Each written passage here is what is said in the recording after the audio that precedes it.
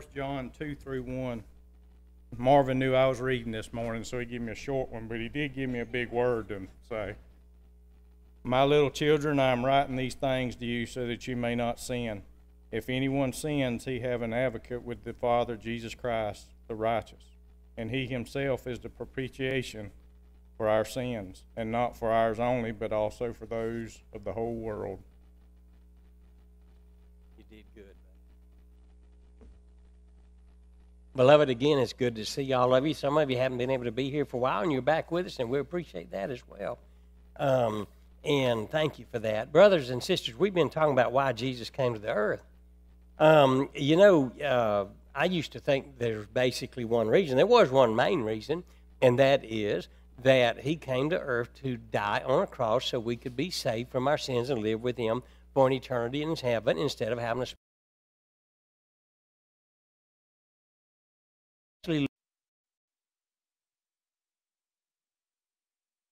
why Jesus left heaven and came to the earth for a short time. 6 of those were in the Gospel of John. And so some of y'all said to me, man, I didn't know there was that many. Jesus himself said, we looked at the I come or I have come verses. That said, and explained why he came. So now his work on earth is done. He came for a particular reason as we've studied those 12 things. So why did he return to heaven? In my much younger days when I was a new Christian, I had this false idea that we know why Jesus came to the earth, pretty much. We know why he's going to return. We talk about the second coming, but what about when he's in heaven? In between those two times, this first and second advent, as we would say. And I had this idea that basically Jesus was kind of sitting up there on his throne, just kind of, doodling his thumbs, bored or whatever, waiting for the Lord to return, just for God to say, okay, it's time for you to go back down and judge the earth now. And brethren, nothing could be further from the truth. And I was very naive to even have that idea, because Jesus Christ, the King of Kings and Lord of Lords, is always going to be busy. He never has a moment that he doesn't have a purposeful goal in mind. And so why did he return to heaven? He tells us why he did that. Wouldn't it have been better, brethren, if he had just remained here after the resurrection and set up his earthly kingdom that the disciples supposed he was going to do and wanted him to do? Wouldn't a visible king with a throne on this earth, as the disciples were saying, in Jerusalem, in our midst, wouldn't that be better? Wouldn't it be great that we, as subjects of the Lord's kingdom, as servants in his kingdom, could take a pilgrimage maybe once a year to Jerusalem and visit our King in person? Wouldn't that be great? That's what the disciples had in mind. But that's not what Jesus had in mind. So why did Jesus go back to heaven? Number one, he says in order to receive a kingdom. Jesus came here to begin his kingdom. He went back to heaven to receive it. As we study Acts chapter 2, and we have in the Lord's church a lot, Christ went back to receive a throne situated on the right hand of God. And so for 40 days after his resurrection, Jesus talked to his disciples about the kingdom and its coming soon. It fell on deaf ears, so to speak, brethren. They had an idea that he was going to set up an earthly kingdom and rule from Jerusalem, and nothing could be further from that. And he tried to tell them at the very onset of his ministry, throughout his ministry, and for 40 days after he resurrected from the grave. And it was not until Acts chapter 2 that they finally understood it. And so they asked him in Acts chapter 1:6, they asked him, Lord, is it now? Or are you going to establish the kingdom in Jerusalem now? And Jesus said to them, it's not the now that's important. It's not the when, They understood his kingdom, brethren. They didn't understand its nature. And so, more importantly than the when was how will the kingdom come. And so Christ explains that to them. And in Acts chapter 1, verse 8, he said, this is the thing you need to understand. But you will receive power, talking to the 12, you will receive power when the Holy Spirit has come upon you, and you shall be my witnesses, both in Jerusalem and in all Judea and Samaria, and then even to the remotest or uttermost parts of the earth. In other words, they were going to cover the whole globe with the gospel of Jesus Christ. And as they do that, then they will be establishing the kingdom. of Christ. They will be establishing the church. They will be establishing the ecclesia. But in order for them to do that, Jesus himself must return to heaven. He's going to be there ruling from heaven. Because as long as he's here on the earth, they would depend upon Christ to do it. That's why in chapter Acts 1, verse 6, they said, Lord, are you going to restore the kingdom? And Jesus says to them, no, you are. You will be my witnesses, beginning at Jerusalem and then throughout the whole earth. Now, brothers and sisters, that you applies to you and me today. That we're still the disciples of Christ. We are to have the same mission as we looked at last week. So that you applies to us. You will go and tell, and the kingdom will be established, Jesus says. That's how it's established. Going and telling by Christ's disciples today still causes the kingdom to grow. Why is the Lord Church not growing today? Brethren, it's not rocket science. It's easy. For the most part, we've quit going and telling. We get amongst ourselves, but we're not obeying the Great Commission. In Acts 2, we see the beginning of the kingdom and the kingdom of Christ, which is his church as we call it today, and then how to enter it. There Jesus poured out his Spirit on the 12, and they began to witness of Christ just as he said they were going to, beginning at Jerusalem. And as a result, people came to Jesus and was added to his kingdom. And they asked, in order to do that, in Acts 2:38, men and brethren, what must we do? And Peter told them, and so he said, what? You are to repent and be baptized for the forgiveness of your sins in the name of the Father, and you shall receive the gift of the Holy Spirit. And about 3,000 did that, and they were added to the Lord's church. And then what happened? After those new disciples came into the church, the Bible tells us, this is the rest of the book of Acts, as you study it, a man told a man who told a man who told a man who told a man until every man was told. They covered the whole globe, brothers and sisters, with the gospel of Jesus. So did Jesus return to heaven because his work was completed on earth? No. We studied that last time. He says to Luke, O Theophilus, the things that Jesus began to do. He's not through, brothers and sisters. His kingdom was not yet established while he was on the earth. He went back to heaven to begin a work so that you could enter into that work of the kingdom. We are kingdom workers, and we enter into the work of the kingdom of the church here. Brethren, we need to get over this inferiority complex that causes us to believe that we can't do what God tells us to do or what God has commanded us to do. If it's God's will, and I find a whole lot of God's will in this Bible, then if it's God's will, we can do it because the Bible says God has given us the ability to do it. When he told the disciples that you're going to be witnesses for me, and beginning in Jerusalem, he said, but first you're going to be endued with my power. Brothers and sisters, we don't have time today, but I would encourage you to go to a concordance and you read every scripture that talks about the kingdom. You know what? When you do that, it'll make you happy. It'll make you joyful. You'll be encouraged. It will. Why did Jesus leave here? To sit down. Not to rest, but to rule on God's right hand on the throne. He went away to be enthroned. He went back so we could receive the kingdom, number one. He also went back, secondly, as he's going to tell us here, in order to send his Spirit. In John chapter 14, 15, and 16, Jesus tried to teach about the Holy Spirit, but his apostles kept interrupting him. And so let's read some of these verses and then tie them together, okay? In John 14, verses 15 through 18, he says, if you love me, you will keep my commandments. I will ask the Father, and he will give you another helper. Jesus has been their helper to this point. He's returning to heaven. So he's going to send another helper so that he may be with you forever. That is the Spirit of truth, whom the world cannot receive because it does not see him or know him, but you know him because he abides with you and will be in you. I will not leave you as orphans. I will come to you.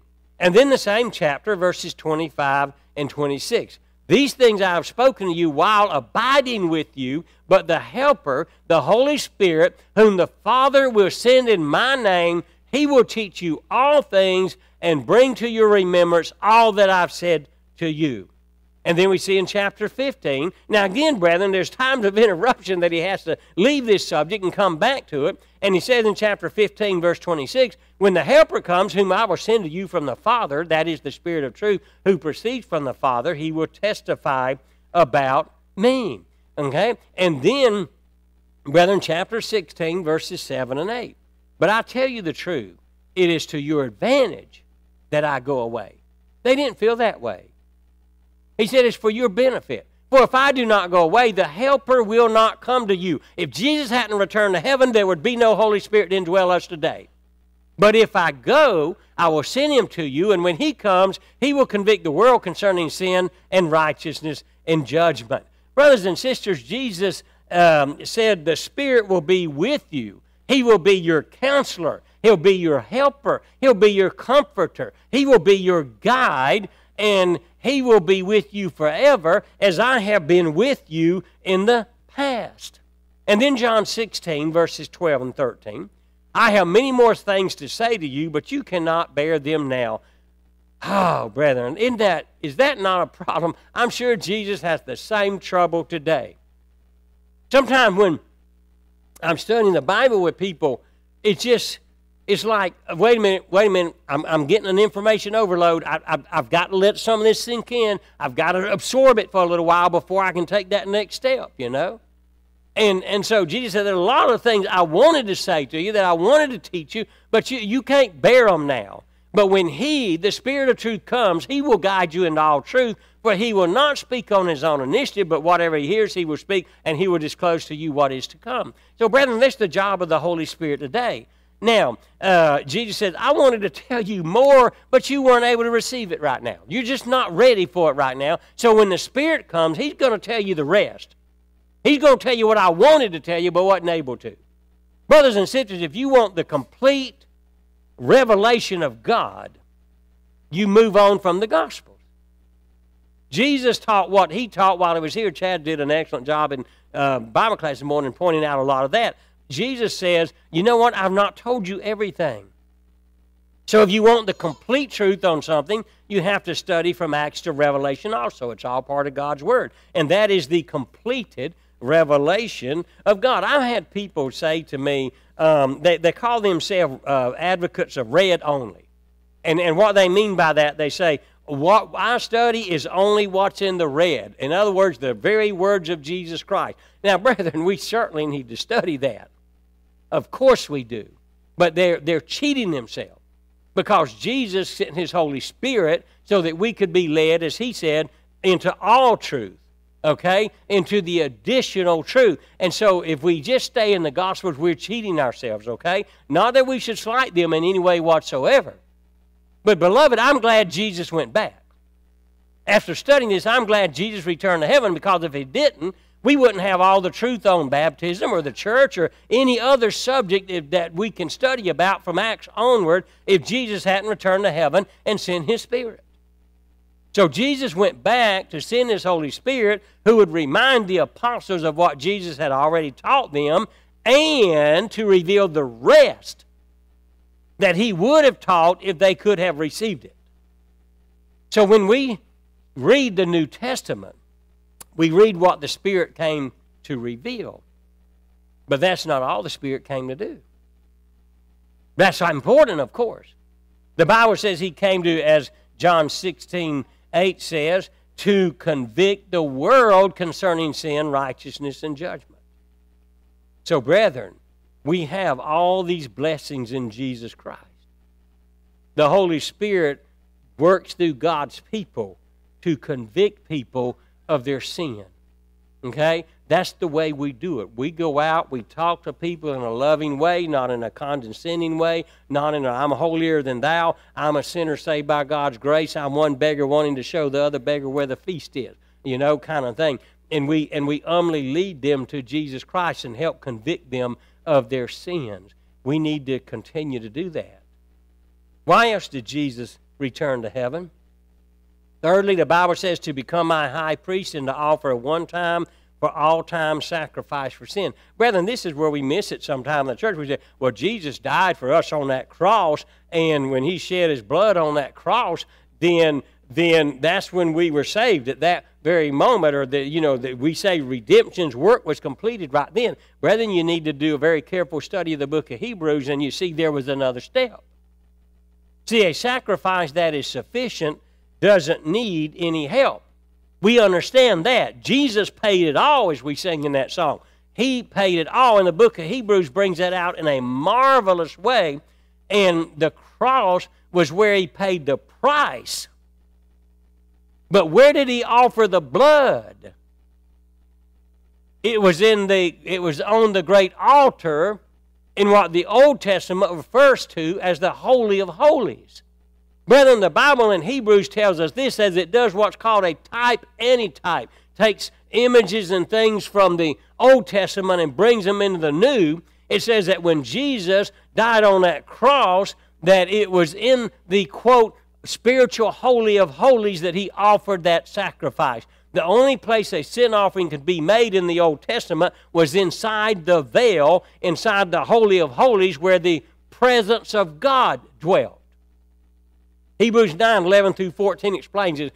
Listen to this carefully, brethren, because if this is new to you, sometime the first time, you got to run through it a couple times. You might want to write this verse down and study it. But when Christ appeared as a high priest of the good things to come, he entered through the greater and more perfect tabernacle, not made with hands. He's referring back to the Old Testament and the tabernacle and the temple in Jerusalem, and how they would go yearly to offer that great sacrifice on the Day of Atonement, and the high priest would take the blood of the bulls and the goats and the rams and all that had been sacrificed and go in and sprinkle the altar and everything in the Holy of Holies in order for the people to be able to be forgiven by that blood or by that offering. And so he's saying it's not like that. It's not in a physical sense, okay? Not made with hand, that is to say, not this creation, and not through the blood of goats and calves, but through his own blood.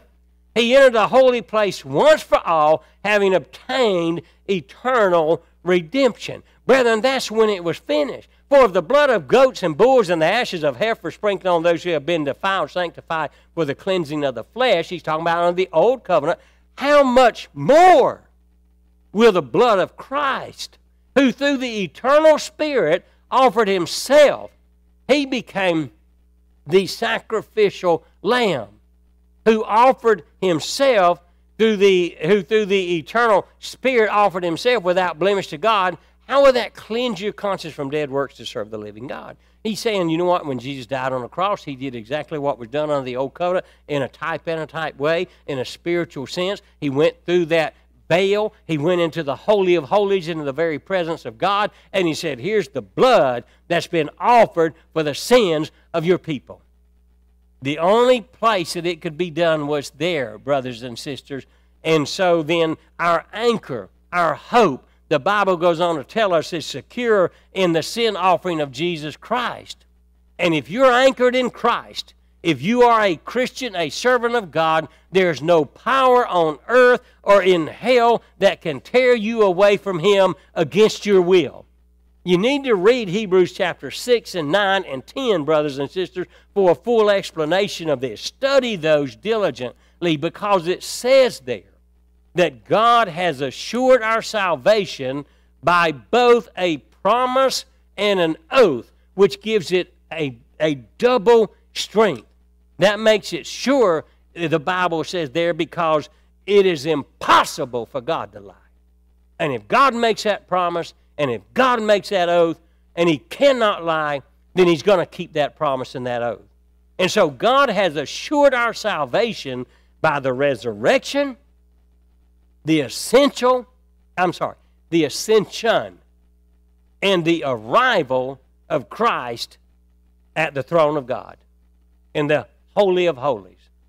He secured eternal redemption for all of mankind by offering a one-time, for all time, sacrifice for sin.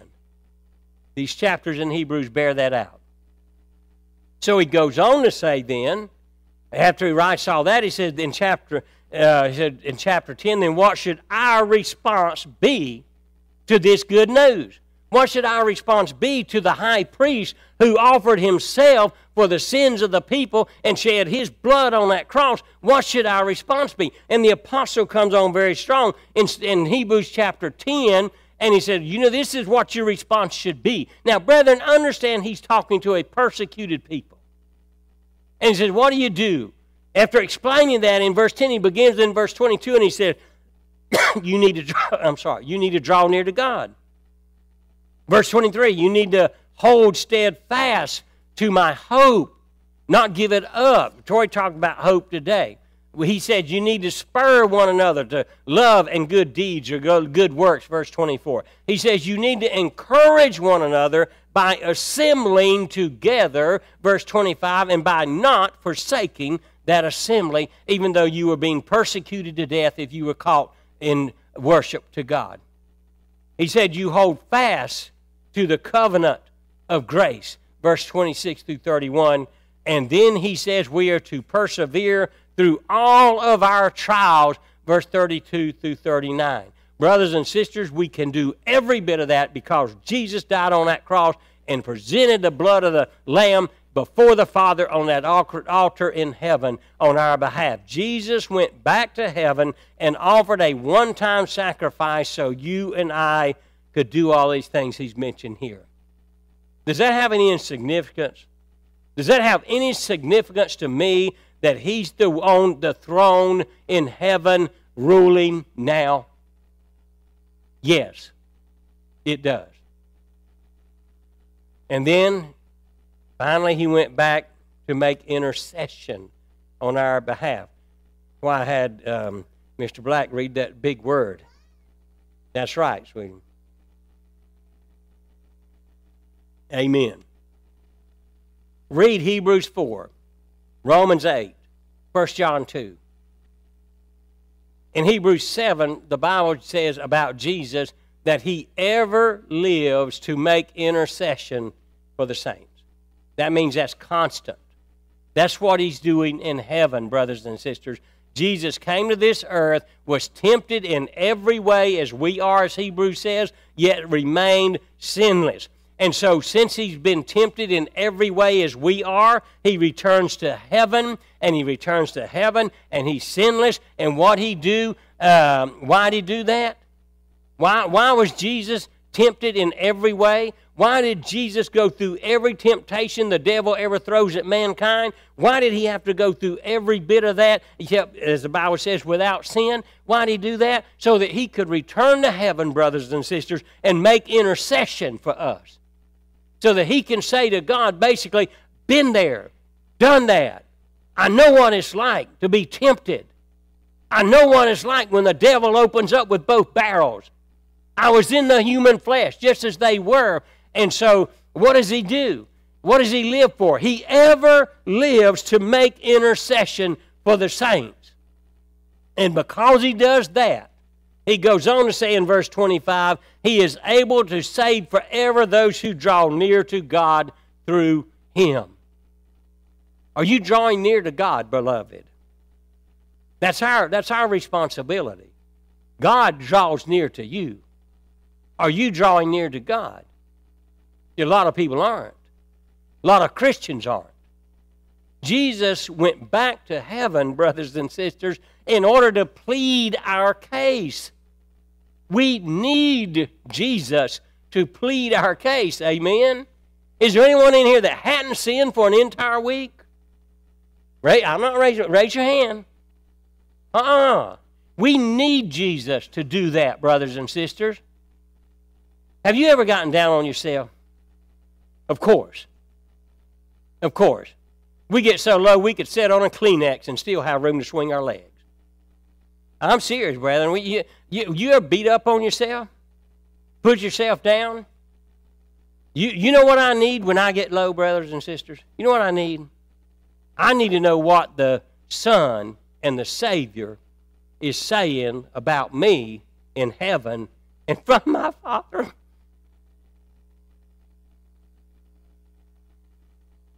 You need that. Am I the only one that need Him to intercede for this sinner? I need to know how the Father feels about me. And He's not hidden that from us, brethren. He tells us clearly in His Word.